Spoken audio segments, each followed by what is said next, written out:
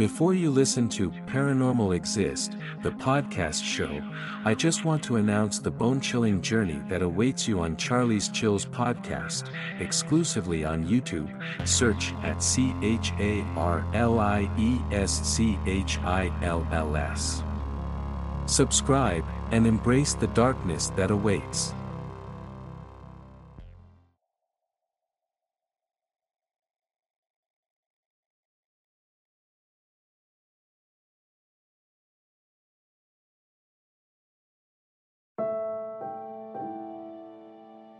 Real paranormal from States. Happy Halloween. Everyone, let's listen to the story. My grandma owns a cabin on a lake in northern Michigan that I visit every year with all my cousins. There are 8 other houses in our community, and each one has been in that family for generations. Long story short, the other kids from the other 8 houses have been my best friends since I was born. During the summers, at night, we all meet at the crossroads to play flashlight games. This summer I was 14, the strangest thing happened. I'm around the older side of the group. There's a girl who is a year older than me, but the majority of the kids are younger. The youngest that specific summer was 8. Sometimes the younger kids would get scared, so pretty easily on. We made an emergency code word in case one of them got too scared. They'd call it out and we'd stop the game no matter what and find them. It was 11:23 p.m. I vividly remember looking at my watch, nearly pitch black, and we were playing sardines. We had just started a new game, so there was only one person hiding and the rest of us were wandering around searching for them when we heard IceCream Truck music. It stands to say that our community is 7 miles from the nearest town. We know all the other kids in about a 2-mile radius. They were all very young at the time, like 5 and under. And we know that no one owns an ice cream truck anywhere near us. Why would they?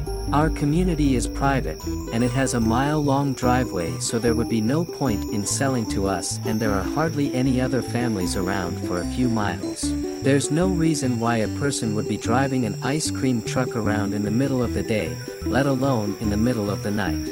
Anyway, we heard the ice cream truck music floating over the trees, and the oldest girl and I looked at each other and instantly used our emergency word, calling all the kids back to the crossroads.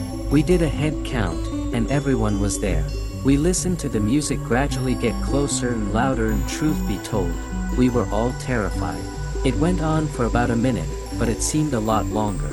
Suddenly, it stopped, and the woods around us were dead silent. Usually, you can hear animals or crickets in the trees, but there was nothing. We called it quits after that. The oldest girl and I walked all of our friends home, just to make sure because we were pretty freaked. The next night we heard it again at the exact same time, 11:23 p.m. We called everyone in again and it got louder and stopped about a minute after it started. We haven't heard it since. It's been about 6 years since then, but it still freaks me out to this day, and the kids who we were playing with still remember it. One of them, she's 15 now, brought it up last summer and it still scares her too.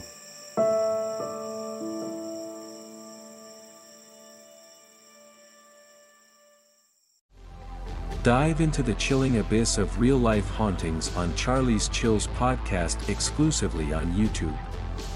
Join us for eerie tales from the internet and our listeners.